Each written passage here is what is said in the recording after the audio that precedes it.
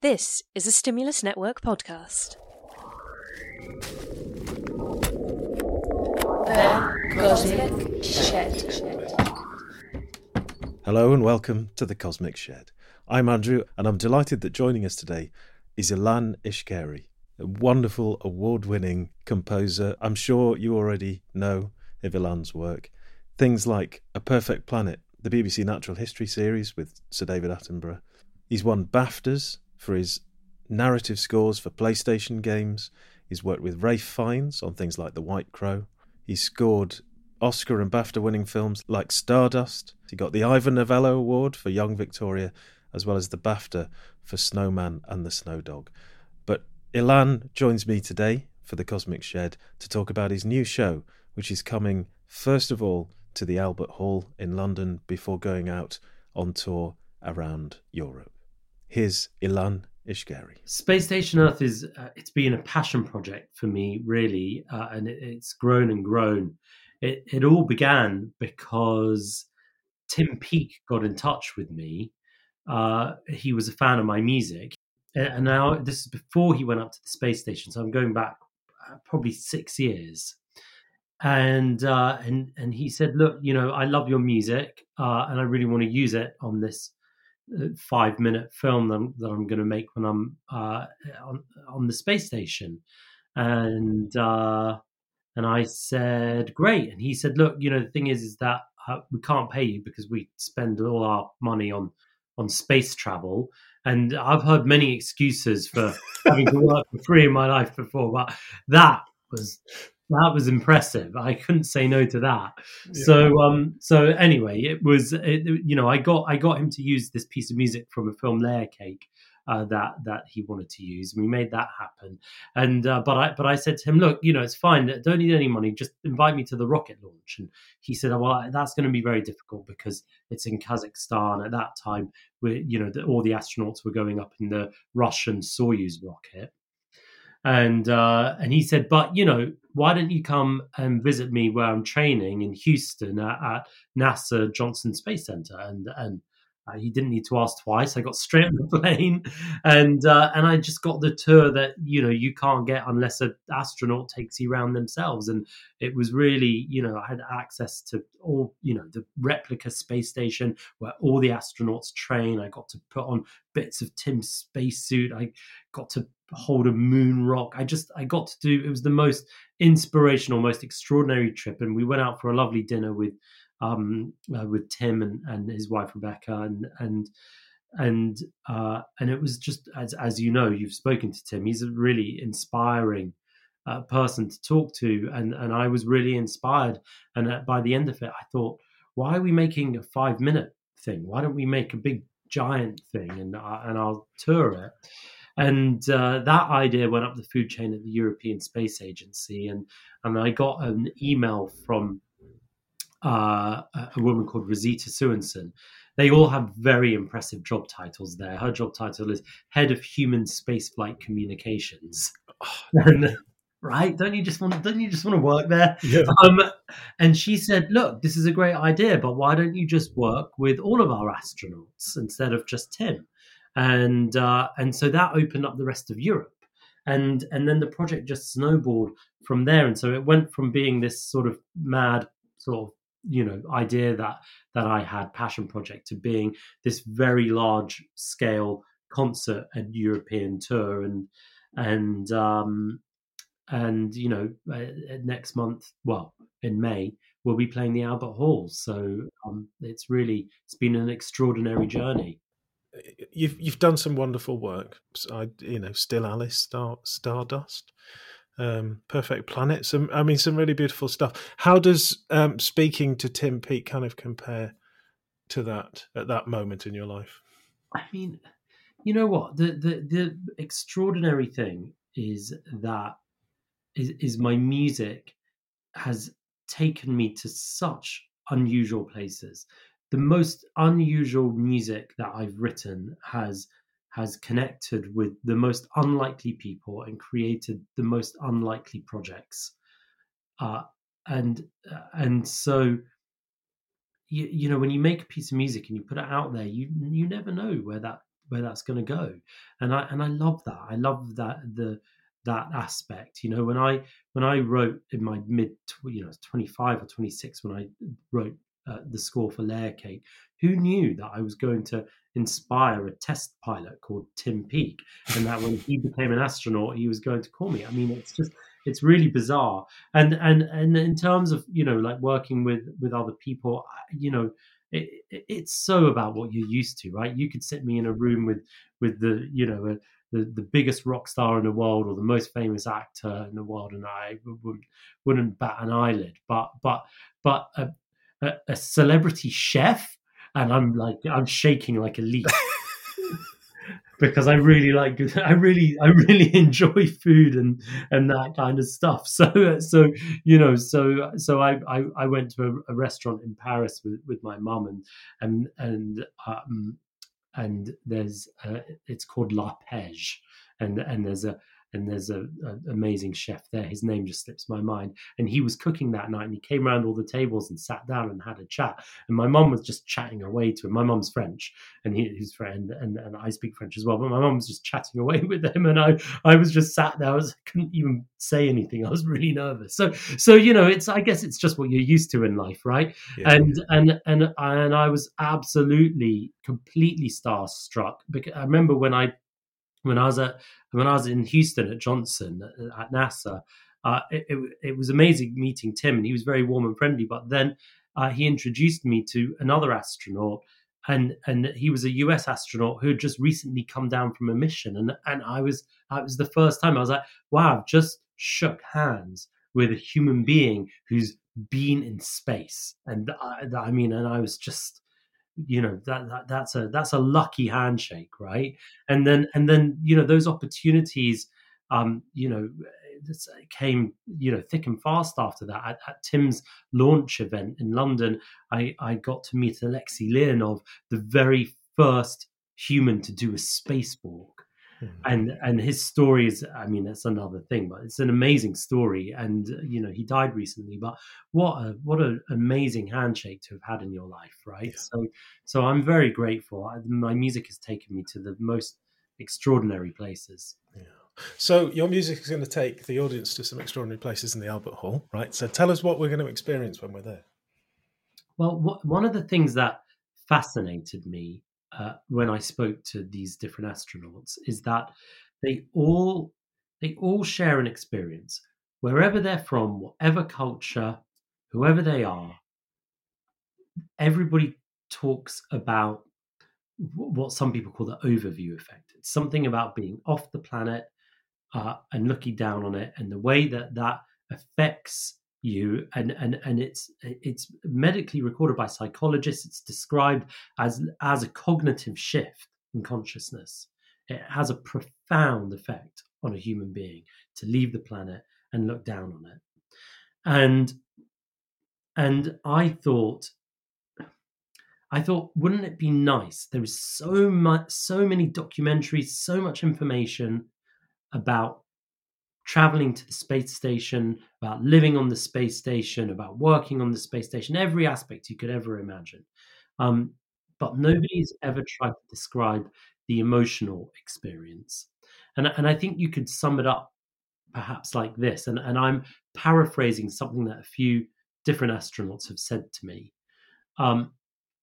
You do all this training, years of training, and you know every detail of the space station, like every single inch of it, and you know everything that you're going to feel, and everything is covered. But when you arrive, despite all that training, you're overwhelmed with this sensation of if I don't look after this vessel I'm traveling in, and I don't look after my fellow travelers, we're not going to survive the journey. And then you get your chance to go to the cupola, which is the 7-windowed module that looks down on the planet. All the astronauts love to spend their time there gazing down on the planet. And you get your chance to go in there and you look down on the planet and you realize that the same thing is true. If we don't look after this planet we're traveling on, and we don't look after each other, we're not going to survive the journey. And that, for me, it's so profound. It really sums it up, because the astronauts come back and you could see from the work they do, the Apollo astronauts, whoever, right? Some of them are more interested in world peace. Some of them are more interested in climate issues. You could take away different things from having had this holistic vision of the planet. Um, uh, so there's an individual interpretation for sure.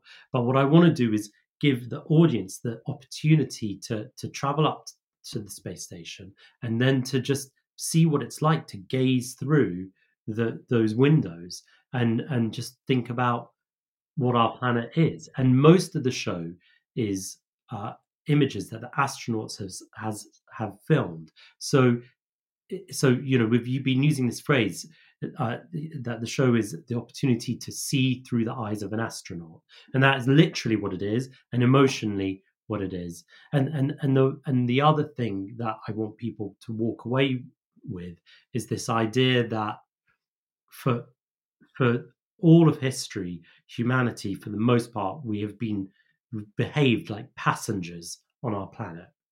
But like when you go to the space station, you can't afford to be a passenger. You have to be a crew member. You have to do your bit. So let's stop being passengers on our planet Earth and be crew members on space station Earth. That's the message. Tell me about the music. How do you compose for something like this? The music is for me that was the really fun bit. I knew that I wanted to use synthesizers because they're, for me, certainly growing up, it was the sound of the future. When I heard Kraftwerk, and I heard Vangelis, and I heard Jean-Michel Jarre, and those were some of the first records I really loved.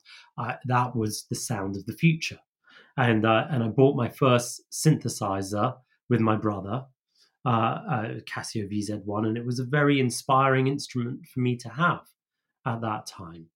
And I've still got it actually in a box at the back there.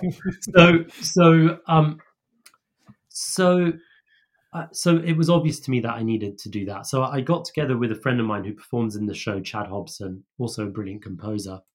And we went to the studio with my producer, Steve McLaughlin, as well. And I hired out the studio, and we brought all our synths, loads of them, plugged them all in. And I had this idea that we would do 1 hour, one idea every hour. And that's what we did. Nothing specific.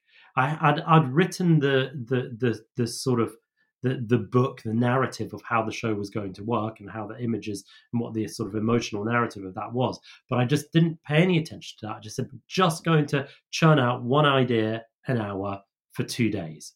And so that's what we did.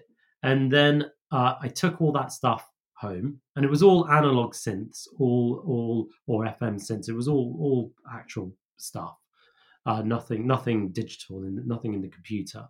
And then I took all that stuff home, and I started. And at the same time, I'd filmed various rocket launches. We'd been to launch facilities, and I've done a zero gravity flight. Done all these, been afforded all these amazing opportunities by ESA, who've been so supportive.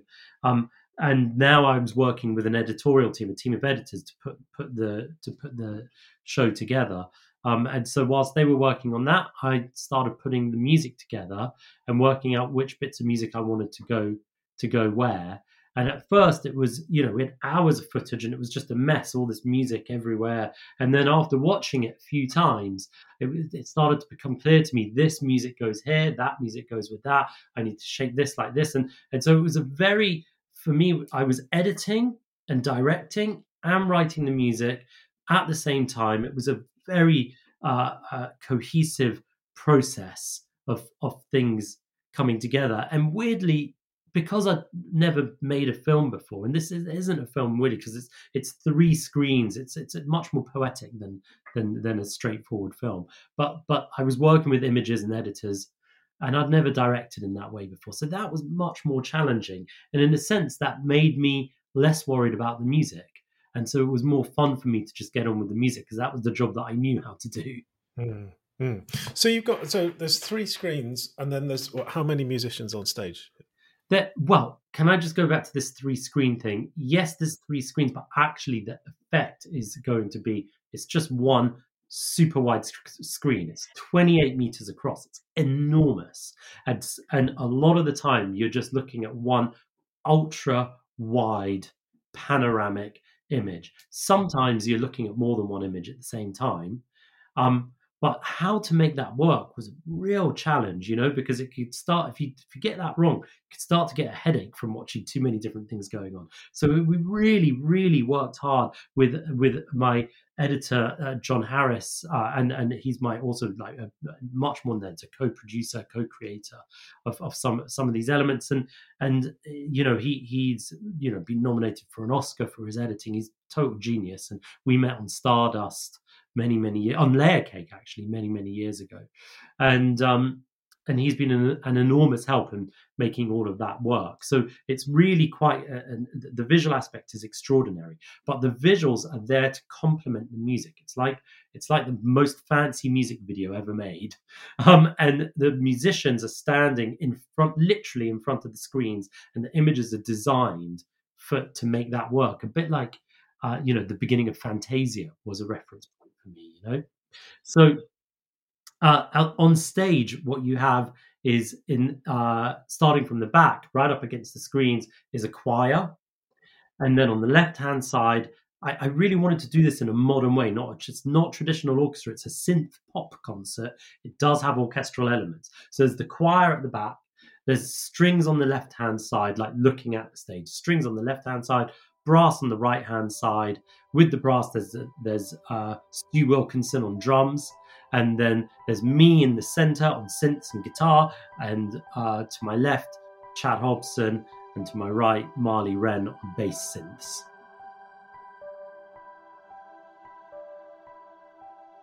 Aurora is one of the last pieces of music on the album and one of the last pieces on the show. Like the rest of the music, started with a synth idea, and then I brought in voices and strings.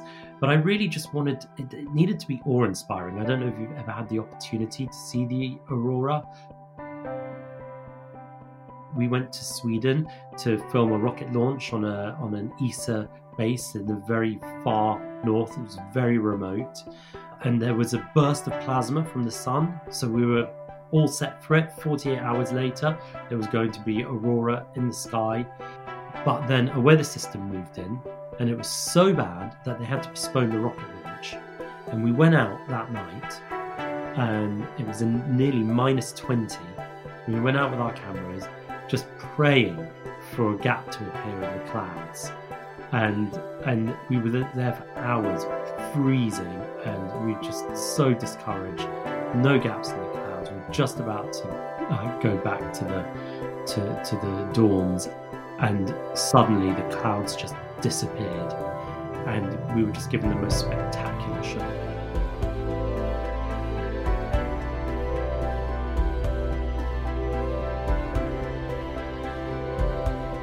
And the aurora just feels so small, it's so enormous, it is truly awe-inspiring, and that's what I wanted to do with the music.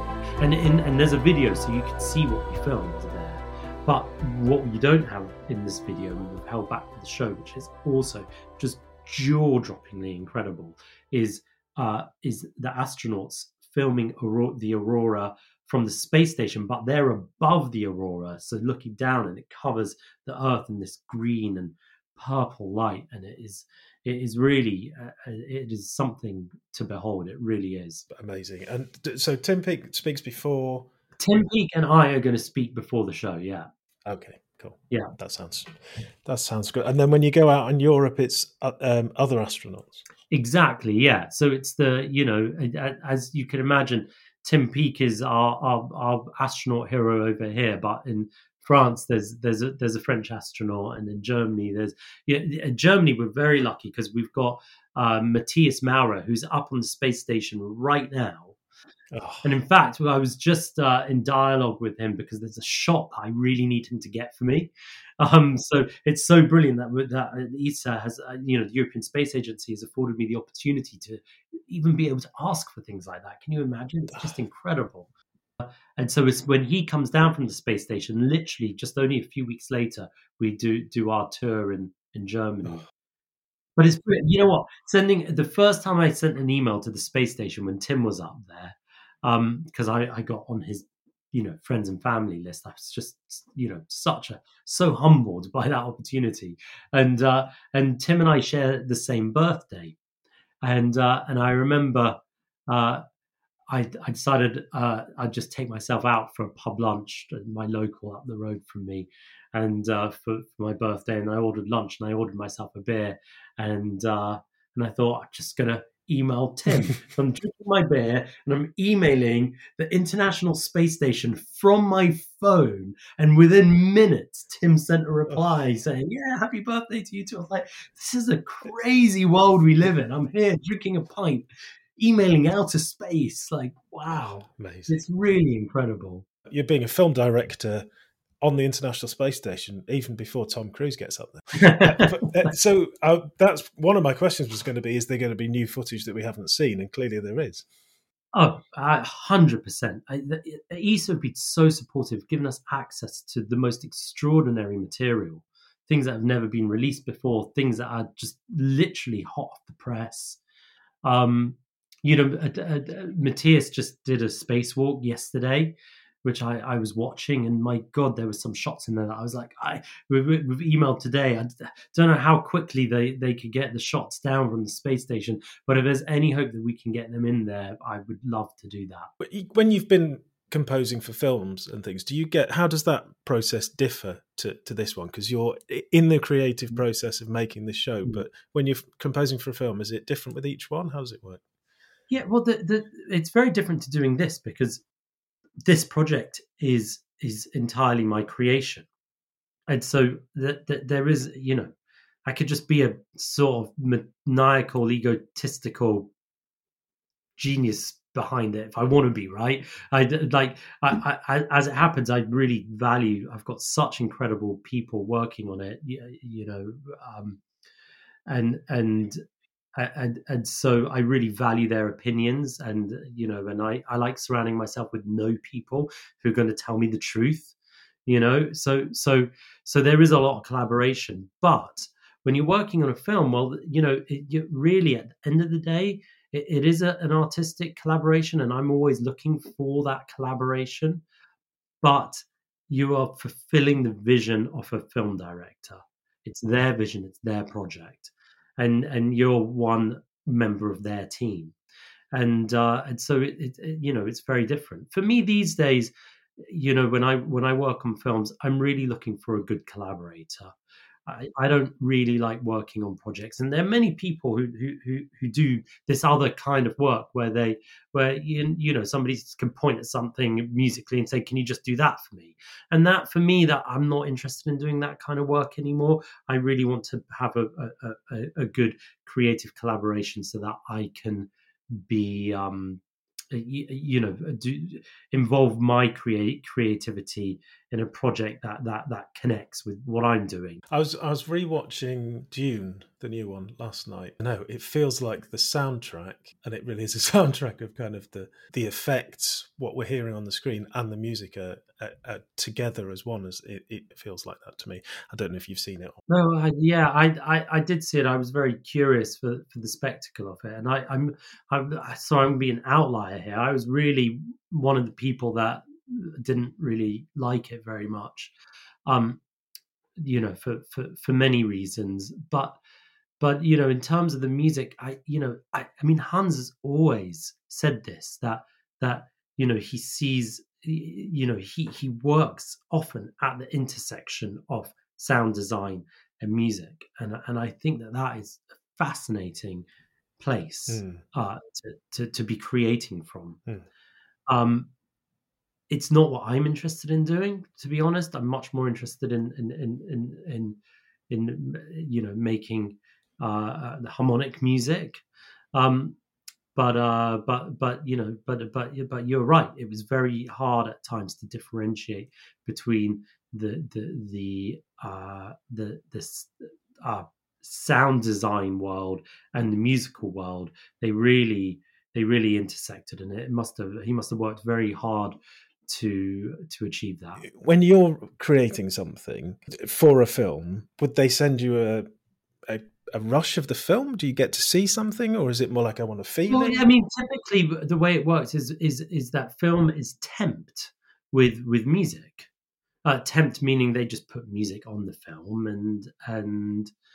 uh, and that music will come from other films or other albums of music that they like, and then that gives you a place from which to discuss it. Now, lots of people say they don't like temp music, and there seems to be a sort of fashion for composers to sort of, you know, for the idea that temp music is the bane of our lives. I don't feel that way. I think temp music is very useful. Music is a very difficult thing to talk about, and the reason music is difficult to talk about is because music is what we use when words fail us. You know, if you imagine what we're doing in a scene with a film is you know, the reason that you need music is because the words that the actors are saying is not enough. If the words that the actors were saying was enough, you wouldn't need music, right? So music does the job that words can't do. So how is it that you're going to talk about music with words? It's a very difficult thing to do. It's much easier to just throw music up and say, that sort of works, that doesn't work, that would work if, you know? And that's what's great about putting guide music in, or temp music as we call it in the industry. For me, you put the music up and you go, yeah, you know, that has an interesting effect. You know, if that had the right theme, it was a bit slower, if it turned that corner, if it responded in that way, something in that sort of vein will do the job nicely. It's a very useful tool. And sometimes what I love doing is you throw up 2 or 3 different pieces of music. You say, what was good about that one was this, what was good about that one was that. And then that way you've got the parameters with which to have a conversation about what you really need. With June, it didn't really grab you, but in different ways. What has grabbed you? What have you loved? What have I loved recently? What have I loved recently? You know what? I do a movie night with my daughter every Friday night, and she's 6.5, and we've been rewatching movies that I love. She's at an age now where we can, from the 80s, and so I showed her The Never-Ending Story. Oh, yeah. Which she loves, and we sing that tune all the time. Um, But you've broken her with the horse scene. yeah, no, she was, and she wants to be a vet, so she was gutted about that. Yeah. But remember, the horse comes back at the end because they put it back, so it was all good. And then we did The Goonies. Oh, yeah. Which she loved. I thought she might find it a bit scary, but oh my god, she loved that because she's really into pirates as well. And then we did Labyrinth, and I think Labyrinth wins the prize for her anyway. For me, Bowie, especially now, older, looking at it, I'm like, oh, a bit cringe. Not the best moment in his career. No, but it's all right because he had some. Yeah, he did have some other moments, so it's all right. But anyway, so it's been such a joy to rewatch those movies, and through the eyes of you know, your child. Is, you know, there's just something really special about doing that. Yeah. Do you is it a bit kind of busman's holiday at times? Are you sort of thinking, I would have done that differently when you're watching a film? No, you know what? I went through a stage of that. I think in my 30s, and now I've grown out of it. I've become very able to just switch off completely, because otherwise it ruins everything. It tends to kick in if I see something that I think is really bad, like is not doing its job properly. Yeah, it will kick in. Or sometimes if I'm seeing something that's really good, I sort of can't help but make a mental note of it. But for the most part, I can switch it off. And also, what I realize is that, you know, I really enjoy a popcorn movie, and I enjoy a TV series. Probably enjoy watching things that I wouldn't enjoy creating myself. Right.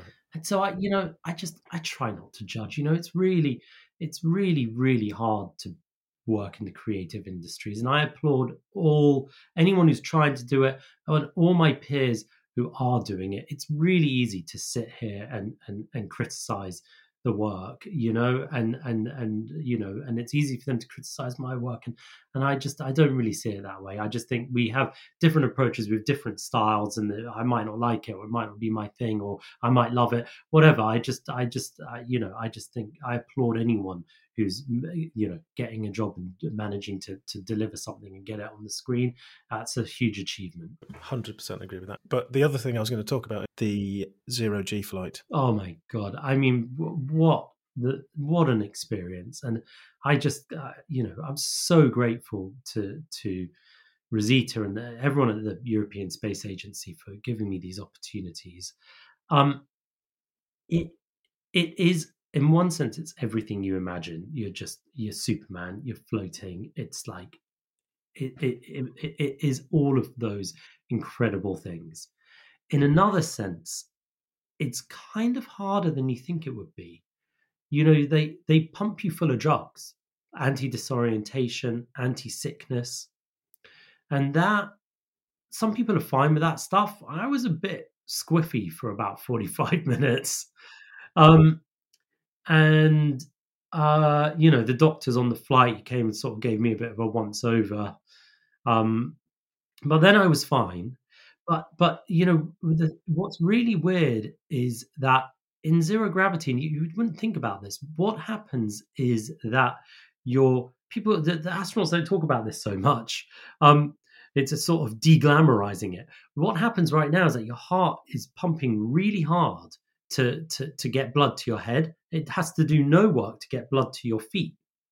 So what happens in zero gravity is, and you can see this when the astronauts first get up there, they look quite puffy and you feel like you just have the worst cold because you're getting too much blood to your head, and a lot of them get really bad headaches and your feet go numb, right? Yeah.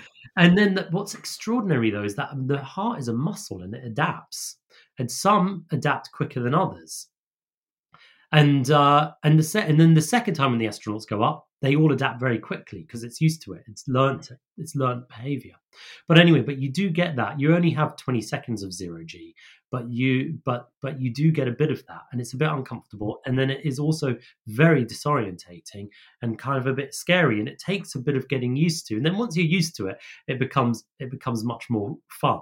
And so, there's a lot of, I'm even in the show, a bit of me to sort of training on the, I slipped a bit of it in, and there's me doing my first one where they say, lie on your back and there's someone with you and they sort of help you up. And I'm sort of really a bit freaked out, but you do like 30 something of these 20-second stints. By the end of it, I'm somersaulting and having a ball of a time. So yeah, it does take some getting used to, but what's amazing is that afterwards, gravity is a constant your whole life, but then you do this and then you're in double gravity, zero gravity, and you realize that gravity isn't a constant. You pick up, like, I have my sunglasses with me and it's like, oh, they're really heavy, now they weigh nothing, and you realize that. And so you take that learned experience and you can apply it to everything. I can imagine, I'm talking to you on my laptop right now, if gravity switched off, I can imagine quite clearly what it would be like if my laptop started floating, how it would respond in gravity. So it is in a sense quite mind altering. Yeah, I've got a feeling that your space station Earth is going to be quite mind altering too. I'm coming to the Albert Hall show. Thank you. I just, I'm bringing my daughter. She's 10. We have movie nights too. She's a violinist as well, so it's going to be exciting for her. Oh, that's brilliant. Yeah. Good, yeah. So good.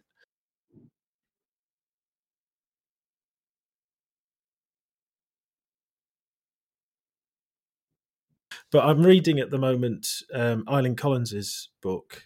Ilan Collins being the first woman to command the space shuttle, and her first mission she was commander of, was the first to dock with the Mir space station, and that was good.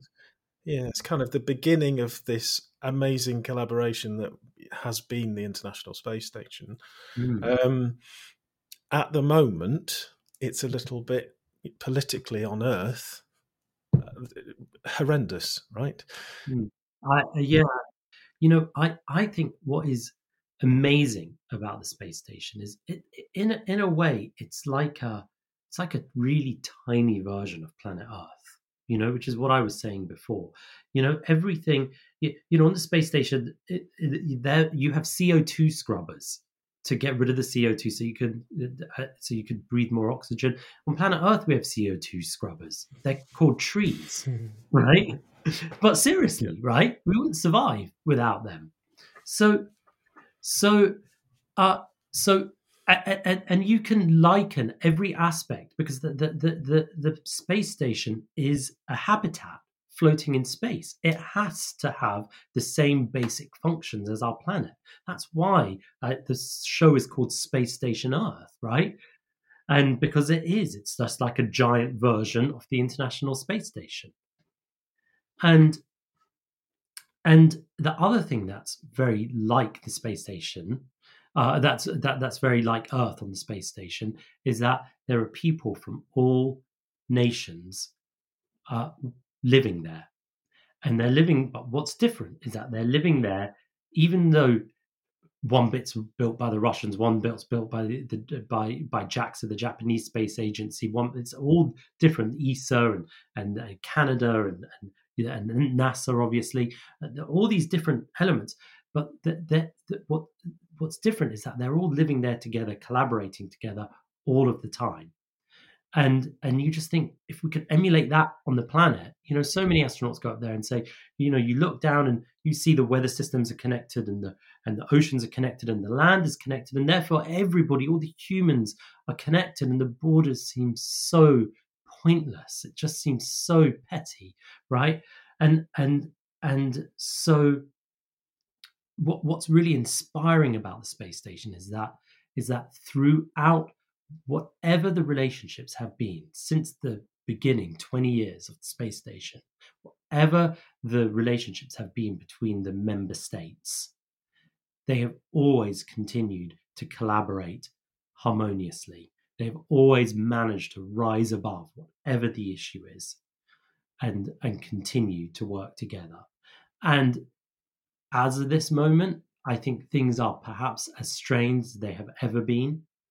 But nonetheless, we see an American astronaut coming home on a Russian space capsule. And we know that the Russians are going through Capcom in Houston to speak to their astronauts. Everybody is continuing to collaborate, and surely that is a beacon of hope.